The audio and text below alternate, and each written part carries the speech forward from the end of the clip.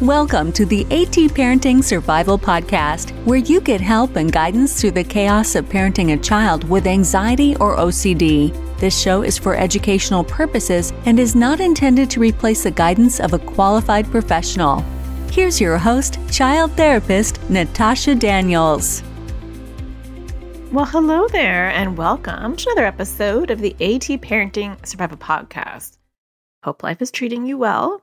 Today, I want to talk about the wait and see approach to anxiety or OCD. It's not that bad, should we really work on it? Issue with anxiety or OCD. And this is an important one because a lot of times we're told by professionals, pediatricians, relatives, partners, it's really not that bad. Or you're making a mountain out of a molehill. Or, I think it's kind of developmentally appropriate. Or it's just one of their quirky things that they do. And all of those might be true, but is there a benefit about being proactive in working on anxiety or OCD? We're going to dive all into it, so stay tuned. But before we get started, a couple of announcements. One, this podcast episode is sponsored by NoCD, and NoCD offers effective, affordable, convenient therapy available in the U.S. and outside of the U.S., and you can schedule your free 15-minute consultation to see if NoCD is the right fit for you and your child. Just go to treatmyocd.com. That's treatmyocd.com. Link is in the show notes. And that's kind of an appropriate sponsor for this episode because we're going to be talking about kind of getting an assessment early, getting started early. And even if you don't get into formal treatment, even getting an assessment can be a really good first step. Sometimes people think that the world has to be on fire before you have to get an assessment, and anybody can call NoCD and get an assessment without a commitment to therapy just to see a baseline of where their child is at with OCD. I wanted to let you know before we dive into this episode that my free series is happening right now. And so if you're listening to this live, this should come out May 17th. I'm time traveling because technically in my world right now, it's May 2nd. I'm being very good and I'm batching 2 episodes today. So you should be wildly impressed with me. I don't know why you're not. And this will come out on May 17th, which means I am in the middle of my survival series. It's a free video series, AT Parenting Survival Tools for parents who are raising kids with anxiety or OCD. And it's 3 videos that you can watch anytime during the series. And I'm also doing a deeper dive in the series Facebook group where I'll do live classes to go more in depth on the videos. But you can watch all this stuff at your own time. It's one of those things that you don't need to show up live for. So I hope that you are already part of this. But if not, you can really join at any time while the series is happening because, like I said before, everything is on video or replay. So you can sign up at atparentingsurvivalseries.com. And at the end of the series, I will be opening up my AT Parenting community, which is a membership community. We are a tight-knit group of parents who are raising kids with anxiety or OCD, and I do live classes each week. They have a million resources. They have access to me one-on-one through our website forums, so they can ask me questions in our forums and get my direct support and guidance. They can get the support from other parents. It's just really incredible for those that want that support, whether you want an extra clinical sounding board or you want to be surrounded by other parents or both. But you can learn more at atparentingcommunity.com. Get on the wait list so you get notified when it opens, which will be May 23rd, 2022, for those of you that are way into the future and diving deep into the library of my podcast episodes. But, I open up the community every 3 months. So even if you are listening to this in 2025, hopefully I'm still around. My membership should still be there. You never know, but hopefully, right? Live for today, not for tomorrow. So who knows? Okay, let's dive into this topic for today. And I want to talk to you about this because I was doing an episode on the impact anxiety or OCD and OCD has on your partnership, your marriage, or your romantic relationship is huge. And I did a whole podcast episode on that not so long ago. I don't remember what episode number that is. I think it might be episode 260 or 259. You can always go to my website at atparentingsurvival.com, scroll down all the way to the bottom, go to the search button and type in partner, and that episode should pop up because I'm sorry, I'm being lazy and I don't want to look. But yeah, that's just the deal on that one. But when I was doing that episode, as I was talking, it seemed like it would be really helpful to share a podcast episode on why it is important to get started on this stuff earlier rather than later. And I wanted to explain why. And I thought this would be a good episode that you can share with your partner or relatives or friends or even a therapist if you're wanting to get started and you're hitting some roadblocks or some barriers because of it. So the reason why a lot of times people say a wait and see approach, let's just talk about where this comes from to begin with. And it can be different for each person and each relationship and each dynamic of whoever we're talking about. There are many roles and where people might tell you to not worry about it and just wait and see. So a lot of times people maybe don't want you to worry about it. Like that's the gist of it. They love you, or they're your pediatrician or your therapist, and they just don't want you to feel overwhelmed. And so they'll normalize it. You know, a lot of kids do that. Doesn't seem that bad. I don't think you should worry about it. Why don't you just wait and see? So it can come from a place of love that people just don't want you to get stressed out. Another place, and it can be multiple reasons why people want to wait and see, is they don't want to pathologize their kids or their patients. And so they might say, I don't see the diagnosis if it's their patient, or they might say, I don't want to give them a label.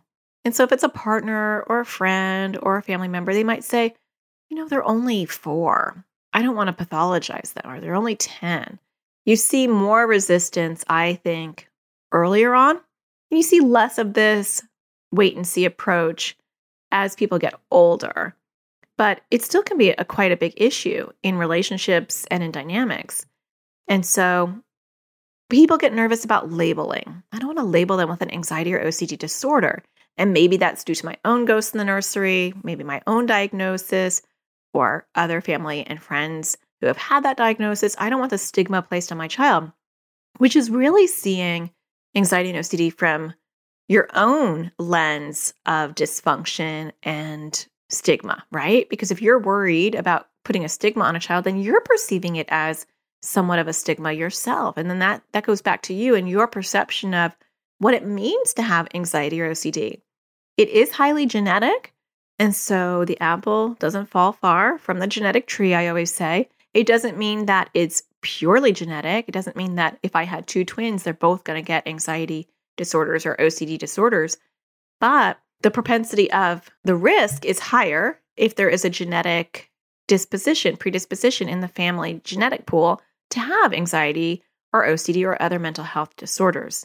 And so sometimes parents just don't want to jump on that bandwagon. They don't want to say, oh, yep, here's another generation. Let's just wait and see. I'm trying to think of some other things. So we got the labeling and trying to make you feel better and trying to normalize it. Sometimes good friends unintentionally will just try to normalize things for you. Oh yeah, my kid did that too. But we don't want to spend too much time on why this happens. But the reality is, the earlier you get started on this, the better. It doesn't mean that you have to label a child. It doesn't mean that you have to get a formal diagnosis unless you want to. So it doesn't mean you have to actually even go see a therapist. You don't have to get an assessment. You don't have to get an OCD diagnosis or an anxiety disorder diagnosis. You might want to if you want to really see what you're dealing with, but you don't have to. There's a lot of you don't have tos, right? But when you see some anxiety or OCD behaviors popping up in your child, and even if you have that little twinge of, my other 2 didn't do that, and that reminds me of my sister when she was a kid, and she has an anxiety disorder, or she was a really anxious person.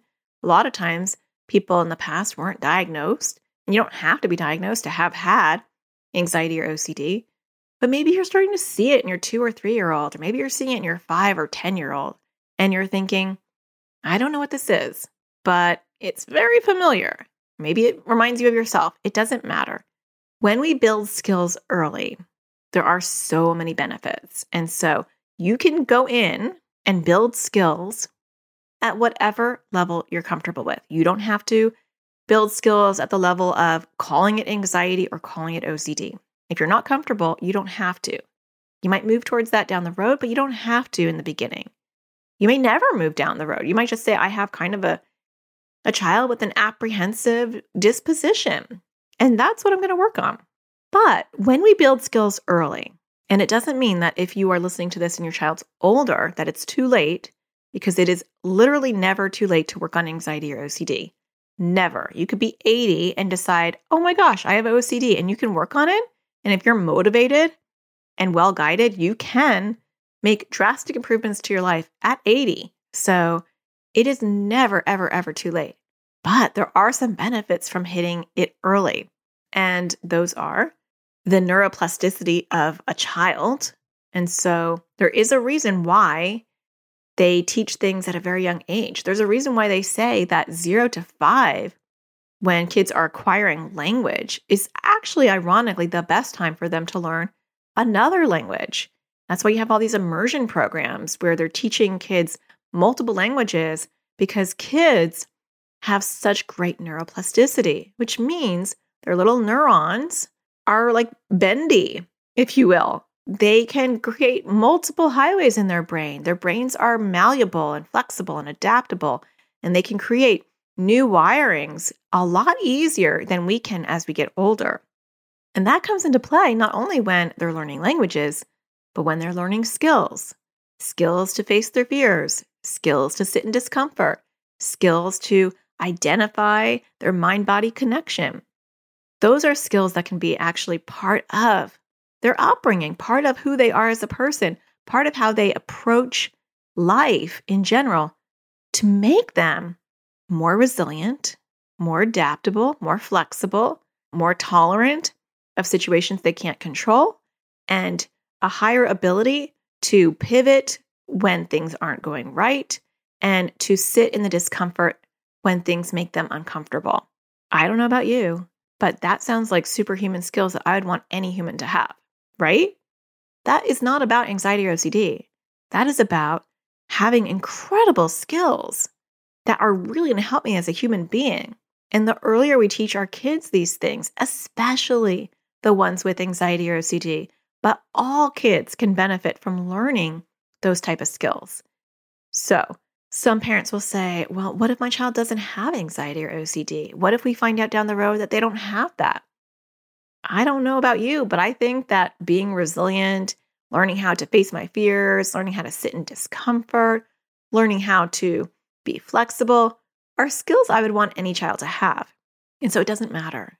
So if you're not sure about the diagnosis, there are still so many things that you can do early. If you are sure of the diagnosis, that's even more of a reason to get on that bandwagon and start developing skills. Because this is a them problem, not a you problem. And unfortunately, we make it a me problem or a you problem when we want to micromanage our child's struggles. And so we might want to ignore it and over-accommodate it because we don't want to see our child in distress. Or we might want to punish it out. If I can be really, authoritative and discipline this out of them, then they won't have this problem. I'll just force them to do the things that they are afraid to do, and then they'll get over it. But neither of those approaches, even though they're the opposite end of the spectrum, are very effective long-term for kids who have anxiety or OCD. And so let's talk about what you can do early on and why it's helpful. The first thing, and I'm going to talk about them in order of complication and depth that you would go into. And so even just getting started on any level is very helpful.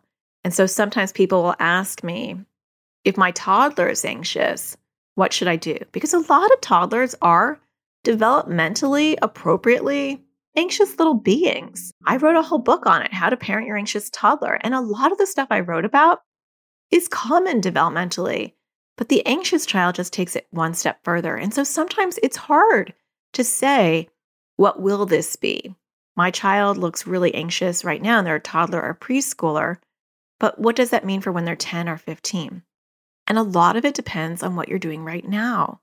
And so when you're building up skills, and we'll talk about what those will be at different ages, they might look a lot better at 10 and 12 than they would have if you hadn't helped them. Maybe they will never have a full-blown issue with anxiety or OCD, but you won't know that until after the fact. And so the first step that I always talk about with any child at any age, regardless of where you're at, if you're just starting, the first step is building their emotional vocabulary. And so I want my child to have lots of words to express their feelings. So I don't want just mad, sad, angry. I want them to understand the nuances of I'm feeling anxious, I'm feeling apprehensive, I'm feeling worried, feeling panicky. We want to incorporate those words so that they have a multitude of ways to communicate how they're feeling at any given time. Because their ability to put words to their feelings will reduce meltdowns, reduce frustration, and will empower them to be able to communicate with you in an effective way. And so we start with just labeling feelings. You seem really nervous about going in there. So when you use language and different varieties of words, your child will glom onto them and they will start to develop a vocabulary. The next thing is kind of a you and your child thing.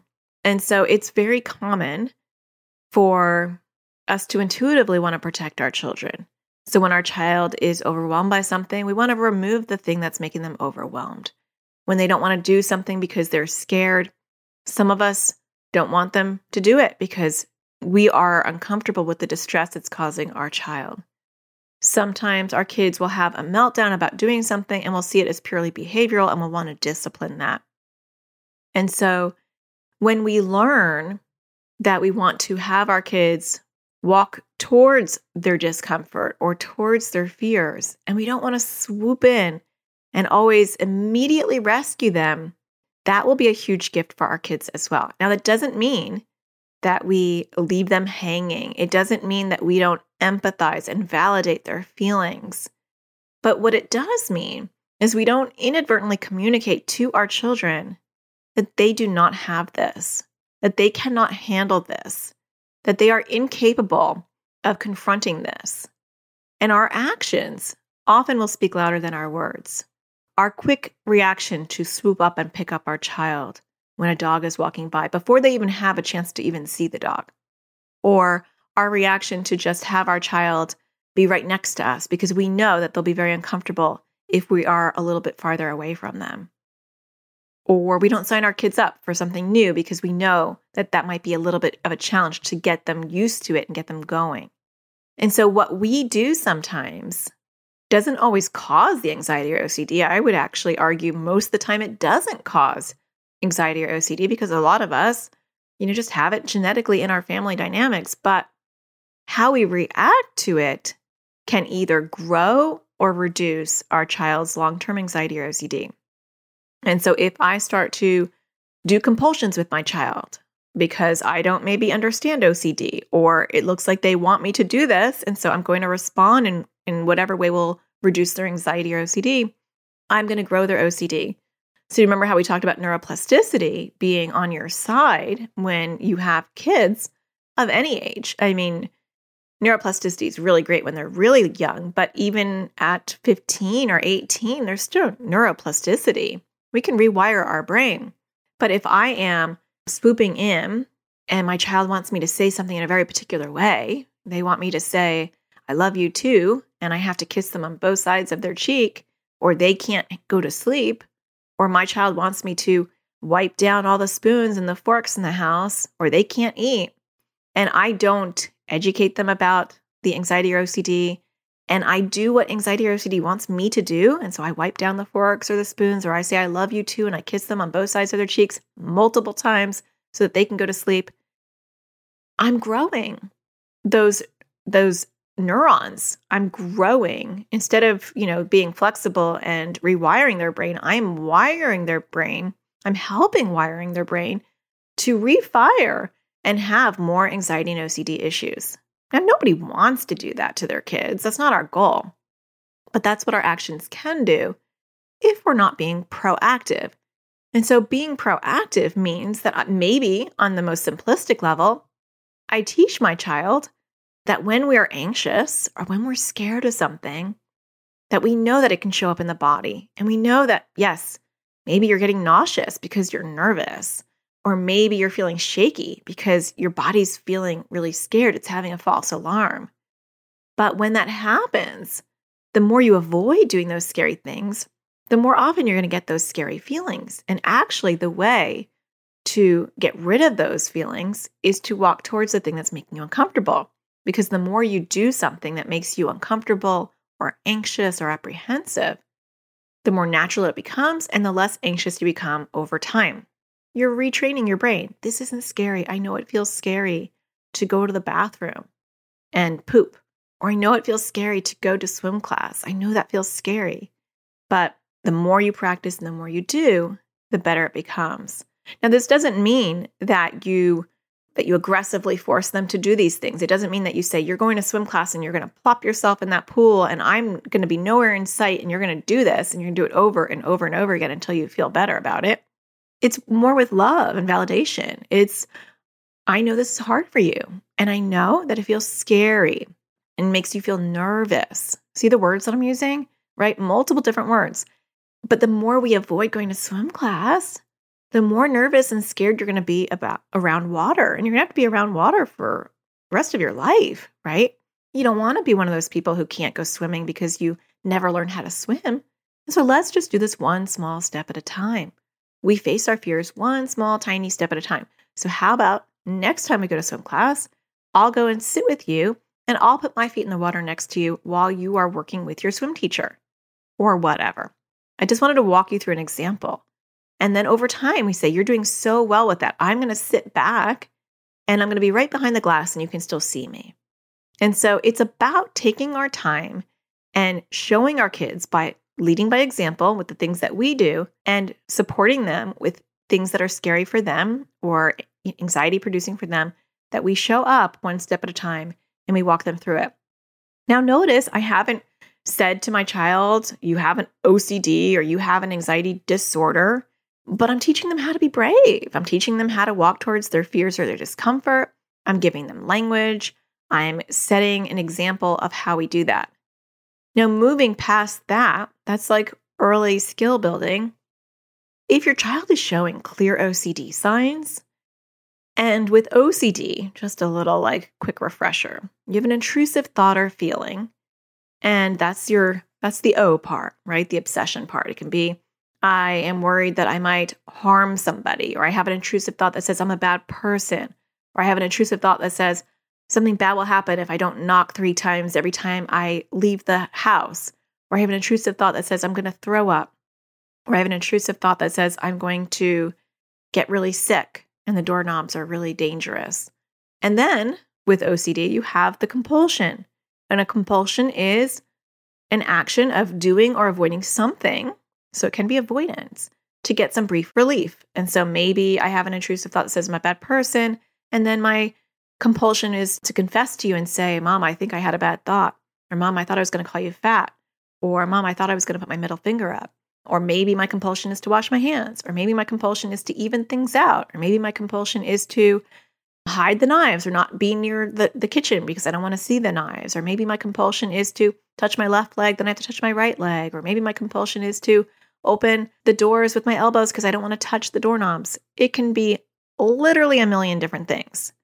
But the more you do the compulsion, the more the OCD grows. Now, when you see that, then it is not time to mess around, because I say a little bit of OCD is like a little bit of termites. I don't want to wait and see if they eat my whole house down because I know they're already hungry for my foundation. And OCD is, to me, anxiety's bigger, badder cousin. And it is a cousin I don't want to mess with. And so if I even see them in the neighborhood, they're not even at my house, but they're in the neighborhood, I want to start working on that. I want to make sure that I'm safe. And so I would say that any OCD should be worked on right away. Now, it may not evolve into like a really acute, debilitating situation, but do we want to chance that? And any skill that you teach to address OCD, again, is a lifelong human skill. the gist of treating OCD is learning to sit with discomfort and uncertainty. I mean, that is the core goal of treating OCD, is to learn how to sit with discomfort and learning how to handle uncertainty. And you know what? That's helpful for all of us. I use a lot of my OCD skills that I teach kids in all areas of my life. Sometimes I'll be walking and it'll be so hot, and I live in Arizona. And so I get upset because I love walking now. I love being in the desert. And since my husband died, it's just been so cathartic to just go walking 2 miles every day. And as the summer comes in Phoenix, I start to get kind of sad because I think, oh my gosh, I won't be able to walk soon. And right now it's May. And so unless I go out really early, it's starting to get hot. And even 85 or 89 at this point in the summer is super hot when I walk. Now down the road, when we're in August and it's like 120, I'll be excited when it's 89 and I'll be like, oh my gosh, let me grab my shoes. I need to go outside and go walking. But right now, because I've been spoiled with 65 or 72, 89 feels really hot. But as I'm walking, I'll think I'm sitting with discomfort. If I focus on the heat and I just really obsess about how hot I am and that I can't make it, I'm not going to make it, then I'm not enjoying my walk.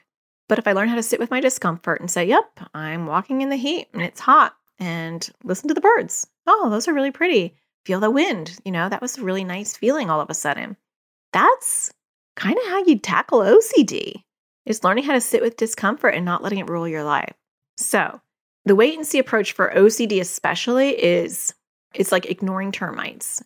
Nobody would ignore termites. We would be very proactive. We would call, an exterminator. And if they said, well, you've got a couple of termites, but don't worry about it. Would you be like, okay, I'll just wait and see until things start to fall? No, you'd be like, okay, can you treat my house? You have to look at OCD the same way. And so some of you may be uncomfortable with labeling it. You might say, well, we don't have a diagnosis yet, so I don't want to label OCD with my child. If you know what it is, if you have it or your partner has it or you have relatives who have it and your child is obviously doing compulsions, it is, for some OCD, it is not rocket science. They may not meet diagnostic criteria for OCD, perhaps, depending on the severity of it or how much it's impacting their daily life. But for those of you that have an eye for OCD, I mean, you can tell when someone's doing a compulsion if you've been around it or you've had it yourself. In my opinion, it's okay to start talking about what OCD is and how it works. You're not labeling your child, you're just educating them. We talked about OCD in my house before. My youngest had shown OCD symptoms, but she moved into it quickly and she was already well educated. And so you want your child to understand that when they have an intrusive thought or feeling, that the way that it grows is through a compulsion.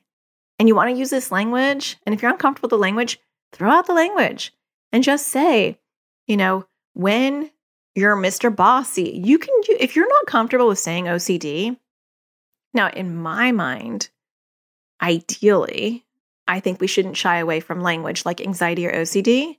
And I've worked with parents where they didn't want to say OCD for a very long time, where the child clearly has OCD. We're in treatment for OCD and they still don't want to say OCD. They want me to use different euphemisms for OCD.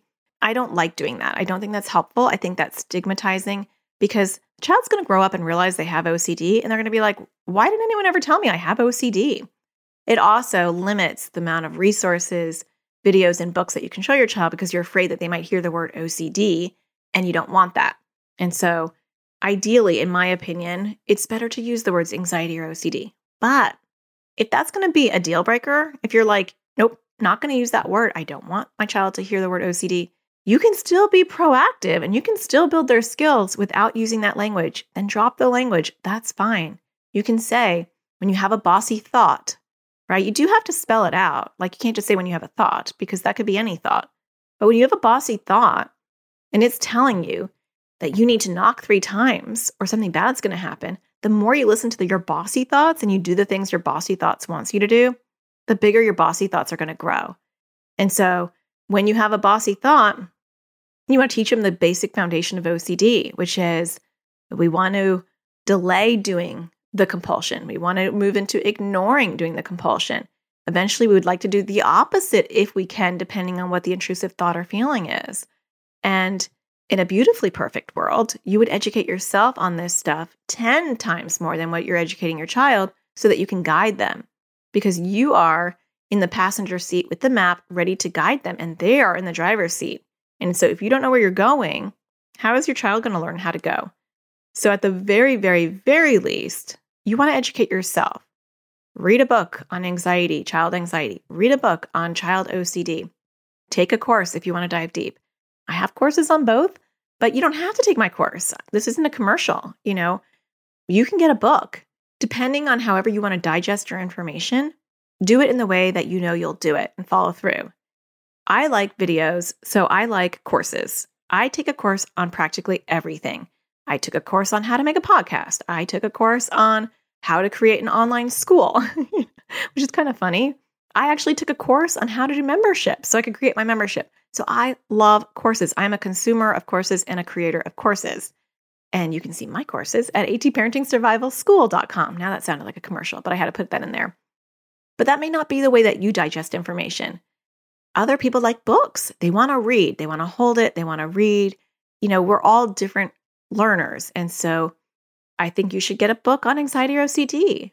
My favorite one on OCD is Talking Back to OCD by John March. It's old, it's classic, it's really, really good and helpful. I would also recommend looking at Ellie Leibowitz's Breaking Free from Childhood Anxiety or OCD.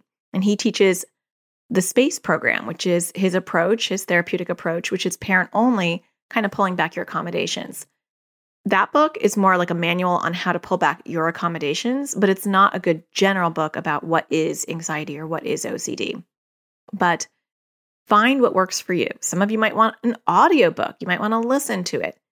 But the bottom line is you have to educate yourself in order to be able to help your child. And so a lot of times parents want to take a shortcut. They want a tool that they can just directly give to their kids. That's why I purposely did. I don't have a course, although I am actually thinking about developing one. So there's that. But for the last 5 years, I created resources that are for the parent to teach the child, because I don't feel like it's helpful to just throw a course at your child on anxiety or OCD without you fully understanding what it is. Same thing with therapy. It's not helpful for your child to go to therapy once a week, twice a week, or even inpatient, and you have no knowledge and no skills, because anxiety and OCD are family affairs. They involve the family regardless of whether the family wants to be a participant or not. And so at the very, very, very least, if you're doing the wait and see approach, educate yourself so that you can see things in a more clear clinical way. Because with OCD, 99.9% of all OCD is missed. That's not statistically I'm not quoting a research study. That's just me talking, but almost always it is missed. Anxiety, not as much. It's more normalized and discounted, but OCD is actually outright missed. Don't be one of those parents that misses something because you're in a wait and see approach. I'll tell you honestly, my daughter, who's 18 now, her pediatrician told me wait and see for all of her issues. And she had a plethora of issues. She had sensory processing disorders. She was like failure to thrive. Most of her stuff was sensory processing issues. And he told me wait and see. And she was falling off the growth curve. And I was like, I can't wait and see anymore, because she's going to be all skin and bones. But she also is very anxious. And so that was my world. And so I knew not to wait and see on that one. And so I jumped on that one right from the get-go.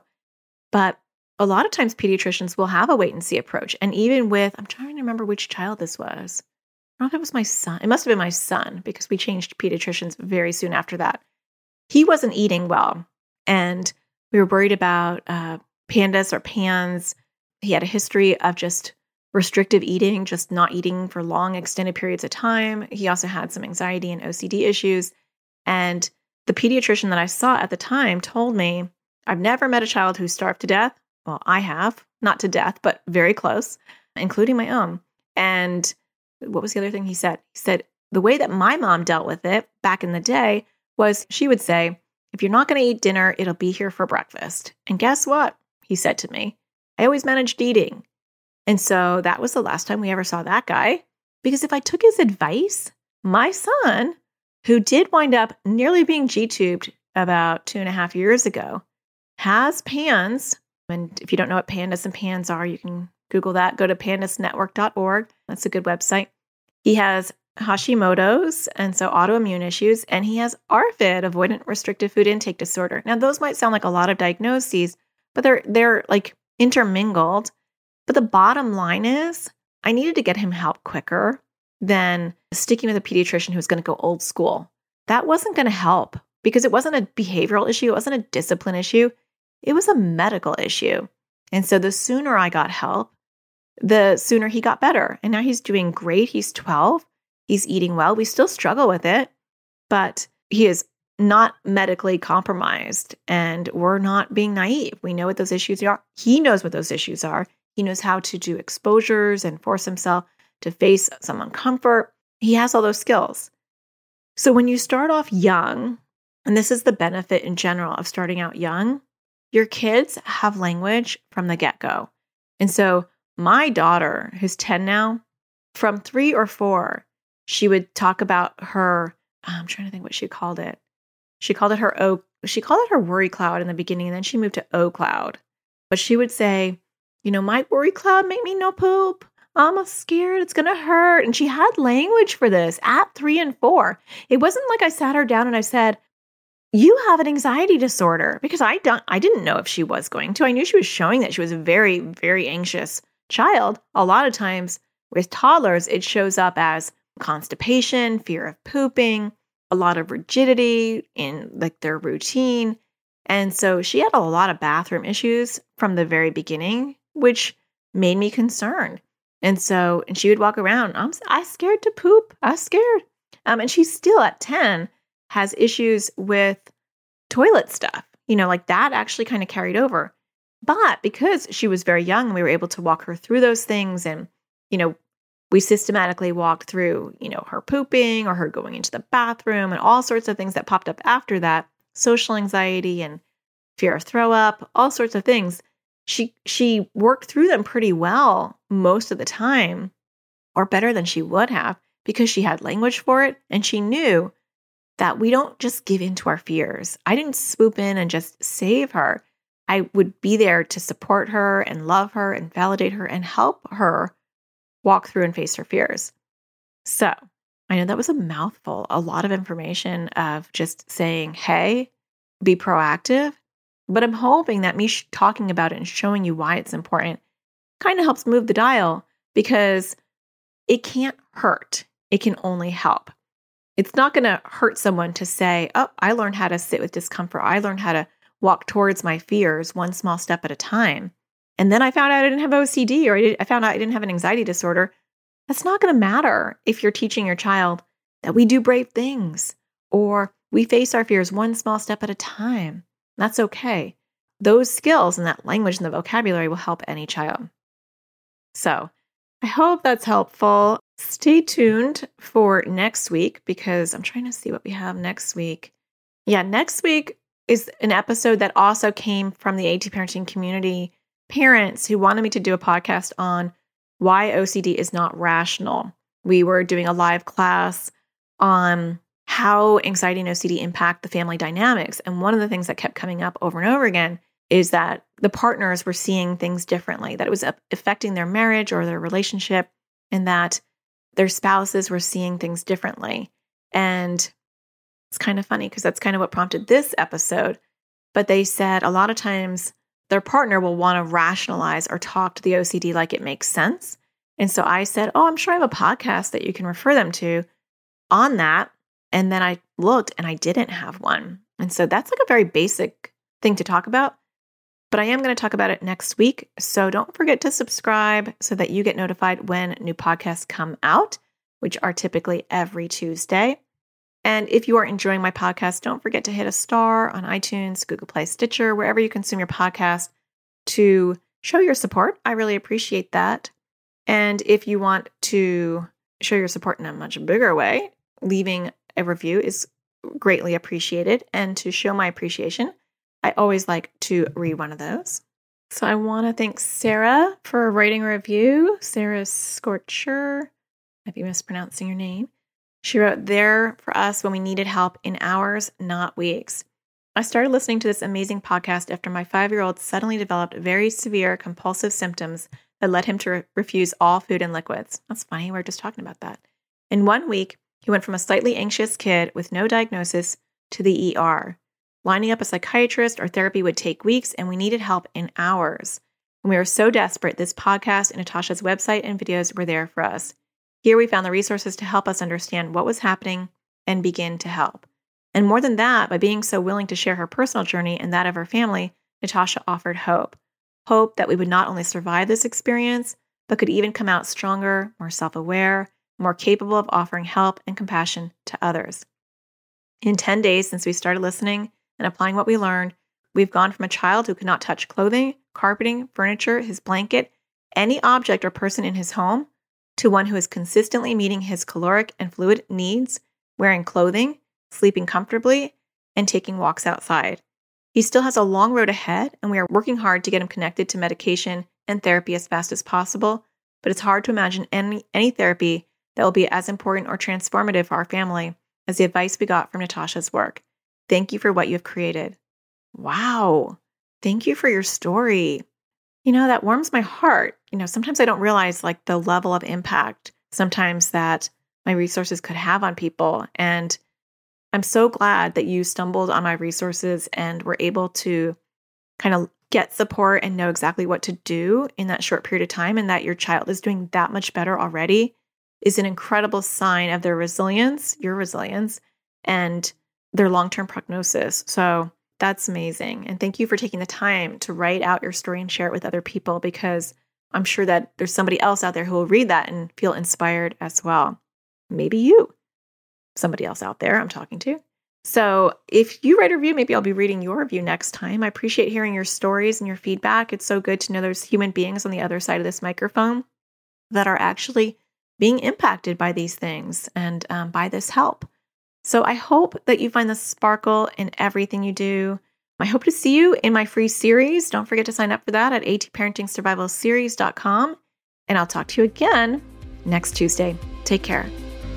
Thank you for listening to the AT Parenting Survival Podcast. To get additional support raising a child with anxiety or OCD, visit Natasha's online school of on-demand classes at atparentingsurvivalschool.com.